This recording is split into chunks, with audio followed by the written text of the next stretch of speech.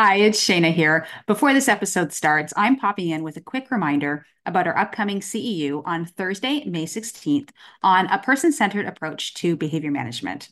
School taught us a lot about ABA. However, the thing with ABA is that it's a science and it's constantly evolving. So, a lot of what we learned back then doesn't always apply now. Today, we want to use a person centered approach to behavior management. But what does that look like, and how can our learners still make progress in this kind of approach? So join us live on Thursday, May 16th at 12 p.m. Eastern Time as Shira discusses how to use a person centered approach to behavior management with your learners. This CEU is presented by our very own Shira Karpal. You can earn one learning CEU for ACE, QABA, or IBAO. Join us live at this event, or to watch the recording asynchronously, go to howtoaba.com/CEU. See you then. Hi, I'm Shira Karpal. And I'm Shayna Gaunt, and we're board certified behavior analysts. At How to ABA, we provide practical resources, community, and support to ABA professionals. In each episode of our podcast, we will be having real conversations with real people, sharing real stories about ABA. We'll share relevant strategies and actionable tips that will make us all better ABA practitioners. It's the ABA content you need that you're not going to learn in a textbook. As ABA instructors, we typically know all about the terminology of FFCs, right? That's teaching feature, function, and class. However, after teaching our FFCs, what comes next? Do you ever have those learners who just can't answer who questions or where questions or what questions once they're mixed and varied? And those students seem to falter and they really just don't understand. So what do we do about that? So typically when people say, "Hi, how are you?" and the greetings, we have a standard answer. It's always fine or good. We never really go, "Well, actually, do you really want to know how I am?" So I feel like when we're teaching WH questions, we're sometimes teaching kids to memorize the answers, right? What do you do with a broom? I sweep the floor. Do they really know what sweep the floor means though? Or, what do you do with this? Do they really know? A lot of that is memorized. And then when we start to mix and vary questions, they just can't keep all of that in their heads. So, you say, "What do you do with a car?" And they say brown, because they just are like, wait a second, what answer do I give again for that? So we want to start talking about how we can teach kids to set them up for success and really understand WH questions so they're not giving that memorized answer that they were taught to say. And a lot of our ABA assessments and curriculum do focus on language, on different components of language, and they separate them out from receptive, tacting, expressive, all of that. However, if you're writing programs or using programs that are based on an assessment, very often what you find is that you're teaching just receptive categories. You're teaching them just to point to the who or point to the what. Or point to the thing that you drive. And then once they've mastered all that receptively, then you're moving on to another program. Or even if you're doing it at the same time, you could be having a receptive program and a tacting program at the same time, but you're running them separately. And so you're looking at teaching those skills separately. However, that's not actually how language develops. So much about language is about the comprehension, not about memorizing the right answer and then, using error correction to get them to the right answer so that they remember it the next time. You can't really teach comprehension that way. They really do have to understand it in order for them to give you the right answer. So, we talk about teaching with multiple exemplar and all that, and that's really important, but it's more than that. We need to talk about teaching across operants. And when we say teaching across operants, what that looks like in reality is taking a set of, say, 5 questions. And instead of just doing, receptive of those 5 questions and then moving on to another set of 5 questions and doing more receptive and then more receptive and more receptive with 5 questions at a time, you take that first set of 5 questions and you teach receptively. And then you teach expressively, and then you teach at an intraverbal level with just those 5 questions. So for instance, you might say, I'm drawing a blank now, what do you drink from? And there's a picture of a cup and all they need to do is point to the cup. But you know what? If they verbalize cup as well, amazing. So they point to the cup. You say, yes, you're right. You drink from a cup. You hold up the picture at the same time and you say, you're right. You drink from a cup. What is this? A cup. Great. What do you drink from? A cup. Cool. What do you do with a cup? And you can ask all those questions at once because you're teaching across operants. You can even get that intraverbal in there. After you've done a little bit of that practice, you can put the picture behind your back or hide it and then ask again, what do you do with a cup? And you do that all the way through for those 5 questions. And once they're able to do those, then you take the next set of questions and you do it with that. And when we teach learners across operants, it does take a little bit longer for them to quote unquote, master functions of objects, for instance, or fill in that one box of an assessment. But, they're really conceptualizing it and they're learning it, and it's not just a memorized answer.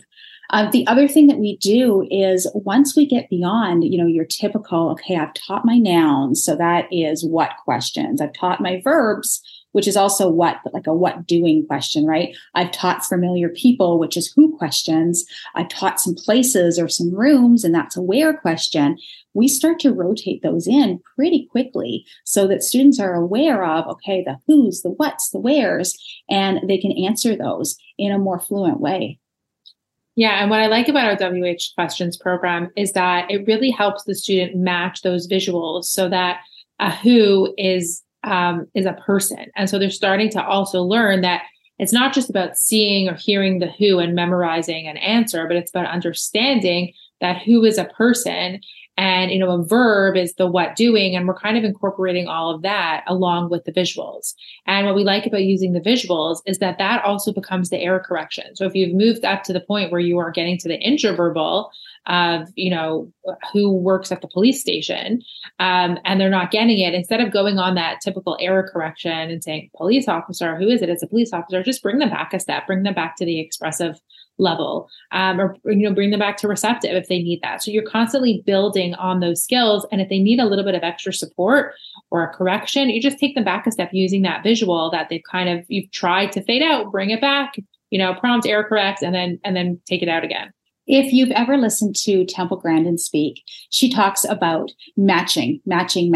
And what she talks about is that when she was young, she said she had a real difficult time learning specific things. So she says, for instance, dogs. She had a tough time learning what a dog was because dogs can be big, they can be small, they can, be different shapes and sizes. So she matched a whole bunch of pictures of dogs versus, I think, cats or something else. And she realized and she found a pattern. And apparently she says that all dogs have the same nose. But whatever, I had no idea, but that's what she said. And that's what works for her. And now she can identify a dog. But take that further. So, our WH questions program, for instance, we have 3 pictures out, and one is, it's just text cues, but one is like a who and a what doing and a where, because that's typically how you would build a sentence, right? So Shira is eating lunch at school. The subject or the who, and then the action, the what doing, and the place, the where. And it's always in that same order. So we can teach our kids to develop that pattern as well.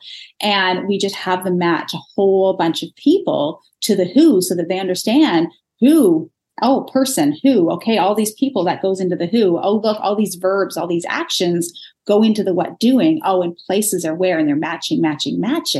And once you're able to get that, actually at the same time, we're teaching some, answering questions, but the data might only be on the matching component. Once they've got that, they've got a really solid base of conceptual understanding. And, then you can really see it's like, oh, now all of a sudden, your data increase on the actual answering of the question of what are they doing, because they conceptually understand what are they doing. I answer with an action.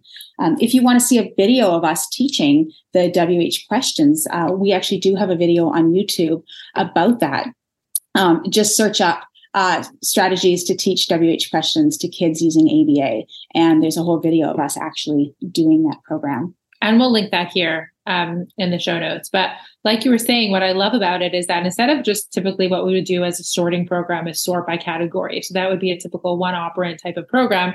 Now, even though we're sorting by category, we are also pairing it with a who. So if you're sorting people, places, and actions, then they're hearing a people is a who, a person is a who, your mom is a who, your teacher is a who. And they're also constantly hearing that school is aware and the restaurant is aware and home is aware, so that you're starting to build that understanding of it's not just about the sorting, but it's about going to be the labeling and the intraverbals that are coming that you're priming them for. Yeah. And you're following up errorlessly. So they're saying, oh yeah, great. So, a firefighter is a who, if they've got experience with firefighter, right? But a firefighter is a who, you're right. And then then follow up the question of who is it? Firefighter, so they can hear that natural language. And so then you've really built a sentence together. And because we're building it in that progression, you can follow up with questions about that sentence. And you have those visuals there, which are, again, a great way to prompt or error correct if needed, because you're building it in the structure that they would be answering it as well. We have visuals as well for WH questions. We've made a whole WH question ebook, and it's on our website. So if you just go to howtoaba.com/shop, you'll see our WH questions ebook there, and we can put that in the link as well for this podcast. In terms of progression of WH questions, though, there's a lot more that goes into it besides just a sorting of different actions. We're going to be doing a whole webinar on this on Wednesday, December 6th at 12 p.m. Eastern Standard Time. If you're listening to this podcast after that date, there will be a recording of that CEU, so you can listen to it asynchronously in our membership as well. But that is Wednesday, December 6th at 12 p.m. Eastern Standard Time. And I'll be going into not only, the WH question sorting, but where do you start with a learner? So, I've got my assessment done, and, I'm done teaching, like I said, my nouns and my verbs and my prepositions and rooms and places. Where do you go next? Okay, great. I'm doing my WH sorting. Well, what comes after that? When do I teach when questions, and when do I teach why questions? And is there a spot in there for WH manding as well and asking for information? When does that come in? And it's more than we can discuss on this podcast, because I think it'll probably take an hour. I could probably do this all day because it's one of my passions. But join us for that webinar for definitely more in-depth detail. We'll also be going through some video examples as well. We've got lots of video examples of us teaching those programs, so you can really see it. In our membership, we have, for those of you who are members, we have all these program descriptions available, as well as some content and program material too. Yeah, and the WH questions ebook, I think it was created by you, by Shayna.